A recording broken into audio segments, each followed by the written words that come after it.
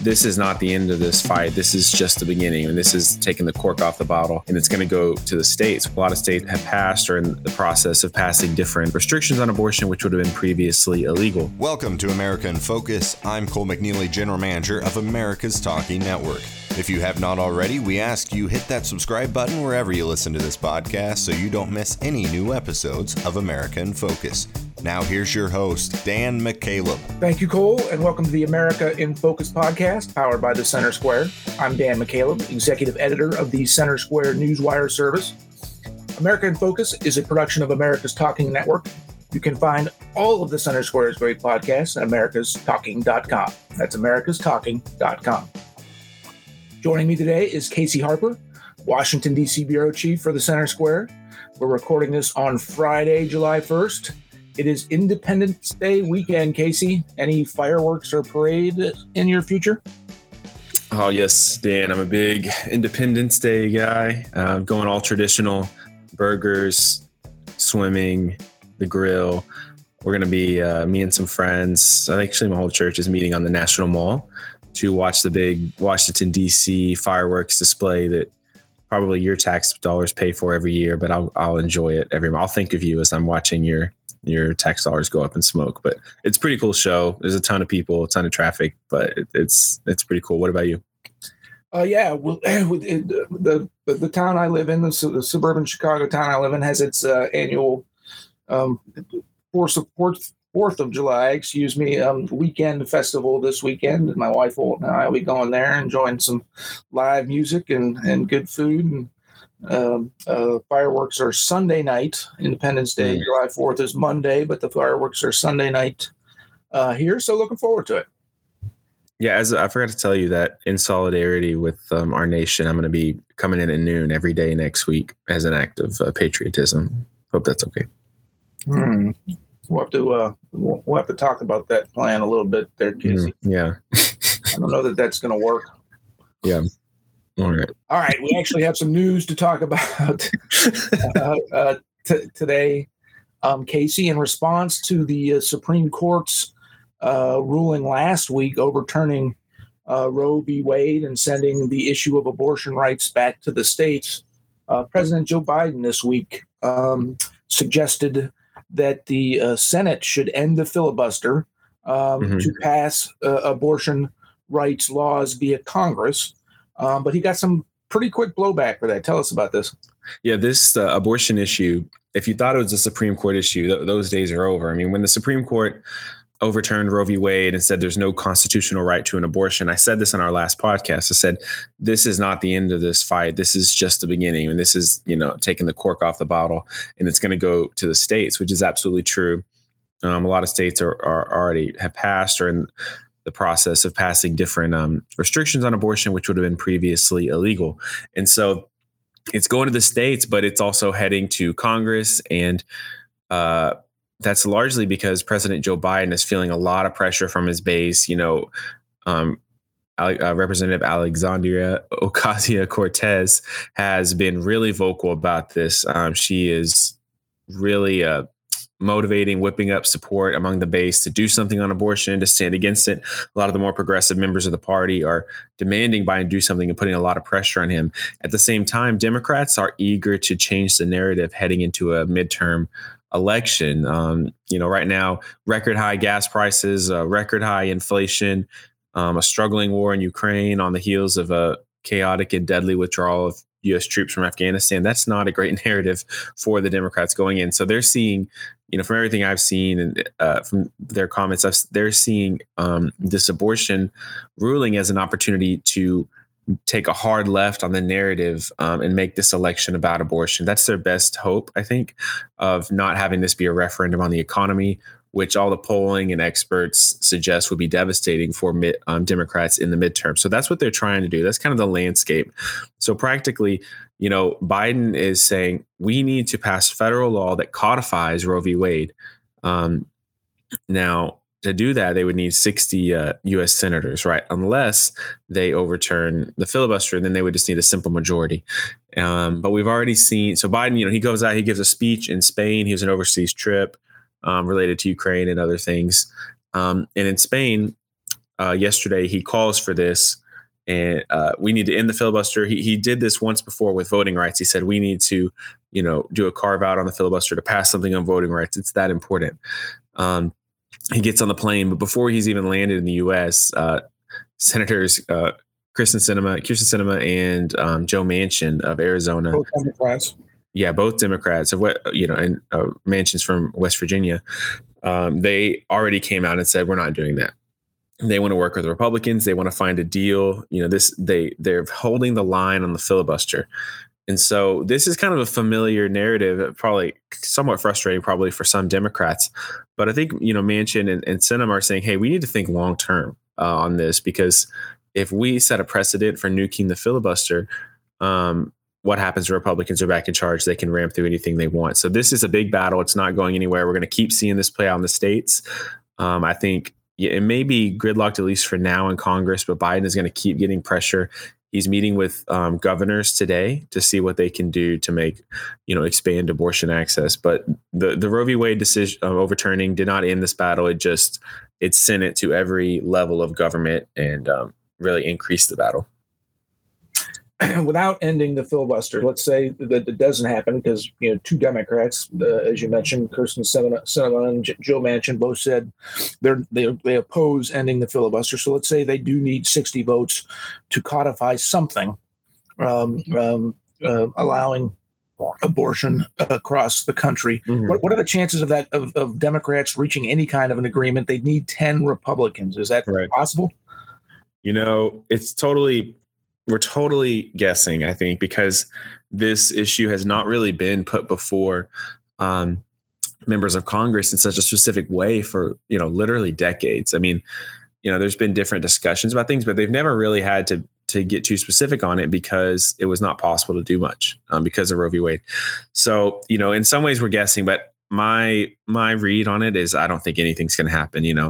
They can't come to agreements on much less controversial things. I think Democrats are wanting, I don't think Democrats really want to do anything on this. I think they want to just use it to campaign against Republicans and get a lot of people to vote for them in November. Some issues, sadly, it often feels like lawmakers don't want to solve them because they're so useful in getting out the vote. Republicans have their own issues. Democrats have theirs. So I don't think that there's a lot of motivation to actually do much among the whole party, especially because I think they know that nothing can happen. I mean, what Republican is going to go against, his party on this when it's so motivating?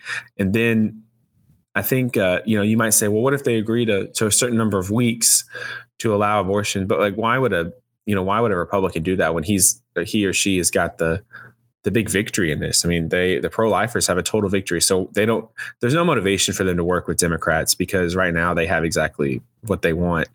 And that Republicans are probably better suited fighting these state battles. Sticking with the topic of abortion, ever since the Supreme Court's draft opinion in this case was leaked almost a couple of months ago now, so 6 weeks or so ago, pro-life groups, churches, women's health care organizations that oppose abortion, they've been under attack, not just verbal attack, but actual violent attacks against them. The FBI says it's investigating these things, but many, particularly Republicans, question whether the FBI is being aggressive enough in investigating these attacks. What's going on there? Yeah, I mean, I spoke with the FBI for this story, and they did say they are investigating. They don't comment on a lot of congressional things like this, in response to Republican lawmakers raising concerns. But, it hits this narrative of people don't trust federal law enforcement like they used to. There's been a lot of questions about partisanship within federal law enforcement. You think of like Lisa Page and Peter Strzok talking about they're going to take down Trump. And those kind of things have made people really see partisanship when the IRS was only targeting conservative groups, so people, Republican lawmakers are skeptical of these federal law enforcement agencies, federal agencies in general. And so they're keeping a close eye on this. And it's a little bit of whataboutism, but I think their argument is, if these were, if these were LGBT groups, or if these were pro-abortion clinics, and, every federal agency would be having like a day of silence and and be making this a top line for law enforcement priority. And they're saying, hey, we need to make sure these pregnancy clinics and pro-life groups get the same attention that a more left-leaning group would. And so, I talked to a lot of pro-life groups about this. They're really welcoming it.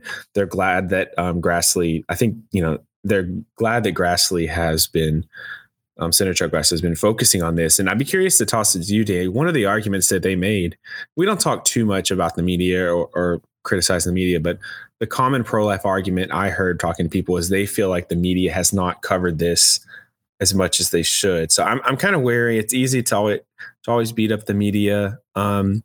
But what is do you feel that discrepancy, and what's your read on that? Yeah, it certainly doesn't lead CNN or MSNBC daily or nightly newscasts. And I don't religiously watch CNN or MSNBC. I tune in, I look at their headlines, etc., see what they're writing about, see what the news is as they see it. But it's rare to see coverage of this kind of thing. So I think it's a valid point, to be honest with you. Yeah, and I think it's just, I don't think anyone doubts the FBI is doing something, but it's like, hey, let's not let this get swept under the rug. This is something we're going to be following. There's been, more than 40. There's been arson attacks. There's been broken windows. There's been graffiti. There's even been hackers targeting, states that have been passing abortion restrictions. And so this is something we're going to keep following, but I do think it's interesting, and we'll see if, just keep following the podcast. If, 3 months, 6 months go by and the FBI hasn't really gotten anywhere, I think that, we're going to be writing about that as well. Yeah, well, it's we've got to if the mainstream media it doesn't. So let's absolutely do check-ins with the FBI if we don't hear any news about arrests or anything like that. But the Supreme Court has been making news in recent weeks. Casey, another very big Supreme Court decision this week that we covered at the Center Square has to do with the Environmental Protection Agency's regulatory authority. The Supreme Court said that the EPA does not have the authority to broadly regulate things like carbon emissions coming from coal plants. Essentially, the Supreme Court said that's Congress's job. That's not the EPA's job. Tell us about this ruling. Yeah, our intrepid reporter, Richie Maloof, covered this at thecentersquare.com. He's doing a great job. I would say this is not exactly what it seems. This is a huge ruling. I think some people were surprised by this. It limits the EPA's power pretty significantly at a time when many on the left are pushing the EPA to be much more aggressive on climate change, on regulating oil industries, on different things like that. On pushing, clean energy alternatives, all of that. What's interesting here is the Supreme Court is not so much, in my mind, I don't think they're so much targeting the EPA as they are, and of course that's how it feels, and it does have that effect, but they are saying, hey, Congress, you have this habit, and this is true, you have this habit of giving kind of a vague direction and several billion, $100 billion or something, to an agency, and then they just kind of take it from there and do whatever they want. And so we've transitioned in this country, like the last 100 years, to where so much of what is being done in the government is doing by nameless, faceless bureaucrats. Is being done by federal agencies. They're making their own rules. They're passing them. Congress can't even repeal many of these federal agencies' rules if it's been more than a certain number of days. And so what I think the Supreme Court is saying is they're reining in all federal agencies that have taken this power and said, hey, Congress has given us the keys to the kingdom and we can do whatever we want. And they're saying, well, not quite. You can do only what Congress told you can do. And this really does hit on the problem. So much of Congress's power, they have just delegated to these agencies, delegated to the executive branch. They're not making specific laws about what should be done. They're just saying, we delegate this much money to create an agency that will then later decide what we should do. And so I think this time the EPA overstepped their authority, and it'd be interesting to see how this might affect other agencies that could be perceived as overstepping the authority in the same way. And conservatives, strict constitutionalists, have been arguing for years, decades, that these agencies, such as the EPA, they're not lawmakers. They weren't elected by the people. And they shouldn't have such broad powers to regulate individuals and businesses and whatnot. So this is essentially the Supreme Court adhering strictly to the U.S. Constitution and what powers it grants the executive branch, the congressional branch, et cetera, and saying, hey, this has been going on too long. Congress needs to write laws, not the Environmental Protection Agency or any of these other administrative branches of government. So I agree. This is a broad-reaching opinion that could have ramifications across the executive branch. Yeah, any congressional, any federal rule you want to challenge, you can point to this and say, "Hey, Congress didn't say you could do this," and you can challenge it. And I think that's what we're going to see happen. So, who knows how successful that'll be? And I think they won't let them take that too far. But if you're a business interest and you feel like you're being overregulated, this could be your in to challenge that rule at the Supreme Court. Let's turn to the economy. Casey, of course, we've talked a lot on American Focus. We've covered inflation and record high gas prices a lot at thecentersquare.com. A new report released yesterday by the U.S. Bureau of Economic Analysis reported that 46 of the 50 U.S. states saw a decline in gross domestic product in the first quarter of the year. Tell us about that, and what does it mean? That's not good. And it's overall, the U.S. saw a 1.6% decrease in GDP. And actually, you could make the argument now that we officially are in a recession. But we had back-to-back quarter. We've had if the GDP shrinks, are you in a recession? I mean, it's pretty interesting. And so when the next GDP numbers come out, if they're as bad too, I mean, 2 quarters of poor GDP is definitely recession territory. So overall, in the first 3 months of this year, the U.S. GDP decreased by 1.6%. As you said, 46 states saw their GDP decrease. Only 4 saw it increase, and those who saw it increase were, it was minor. The increases, if you live in these states, you can pat yourself on the back. Michigan, Vermont saw an increase, and so overall, though, we see like Alaska was a negative 8.2% on GDP. I mean, some of these numbers are pretty bad. California, negative 1%. I know we have a lot of Illinois listeners. Negative 2.5% GDP in Illinois. So North Dakota, negative 6.3%. I'm just throwing some of these out. Wyoming's 9.7%. These are some pretty big numbers. And if you see your GDP decrease by almost 10% in 3 months, I mean, that is pretty significant. There's a few reasons for this. Part of it is a drop off from just the huge infusion of federal spending that we saw last year that has caused, some of the inflation we're experiencing. Once you stop spending that money, you're going to see the drop off. In a way, some of that growth is kind of artificial because it's just propped up by federal money. Another thing that we found in this economic analysis is that Americans saw a decrease in their savings account and their disposable income in those 3 months. So this is GDP is some big numbers. Like, what does it really mean? Okay, the size of the economy decreased, but how does that impact me? It's like, well, the average American's savings account is smaller than it was at the beginning of this year, and they have less disposable income in their budget than they did at the beginning of January. Right. And we are now, it's July 1st. We're recording this on July 1st. So we are now in the third quarter of the calendar year. So in the coming weeks, we'll probably start seeing, reports about second quarter figures. Yeah. And if GDP shrinks in the second quarter, isn't that the definition of a recession? 2 quarters in a row of a shrinking economy? It is. Yeah. That's kind of a technical definition, which is, we talked about the political implications of this, but it's ill-timed if you're a Democrat in a swing district in the House, because you're hitting a official recession, less than 6 months before Election Day. So, this is going to be really interesting, but it's got the political implications, it's got overall economic recession implications, and it's got, individual implications for the bank accounts of regular people.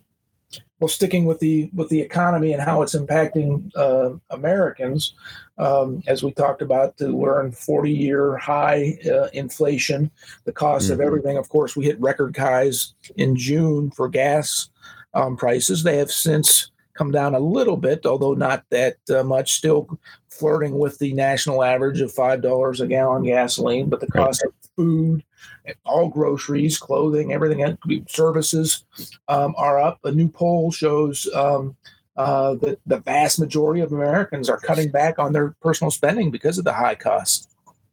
Yeah, this is one of the trending stories on our website, thecentersquare.com. And Provident Bank, which is based in New Jersey, they released this report, which found that about 83% of those surveyed have cut back on their personal spending because of higher prices, inflation, right? 83%. So that's just about, I guess that's just about everybody. You can't get 83% of people to agree on anything. Yeah, I mean, is the way that polls are, there's always going to be people who just always say no or yes to any poll. So if you ask people, do you like Santa Claus, you're going to get 5 or 10% who say no. I mean, it's just, it's really hard. You never get 100% on anything. So these are really high numbers.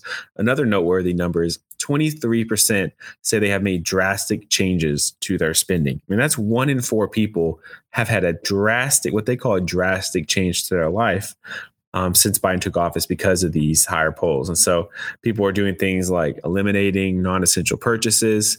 They're not traveling like they thought they were. And, gas prices are a big part of it. But the price of everything is more expensive. So the group said that in addition to gasoline, groceries, clothing, respondents named baby products, meat, utilities, household goods, milk, and alcohol as adding the most to their monthly bills. And so this isn't like, new cars and vacations that people are struggling with or that are giving a problem. This is milk. This is baby formula. This is utilities. This is filling up your car. So this is everyday stuff. This isn't just the luxuries of life. People are feeling this and they're having to make, what they call drastic cutbacks just to make ends meet. And when Americans stop spending money because of that, that has widespread implications for the economy as a whole. We just talked about GDP declined in the first quarter. If Americans curb their spending to a certain degree, that's going to affect small businesses, the wider economy. So it doesn't bode well.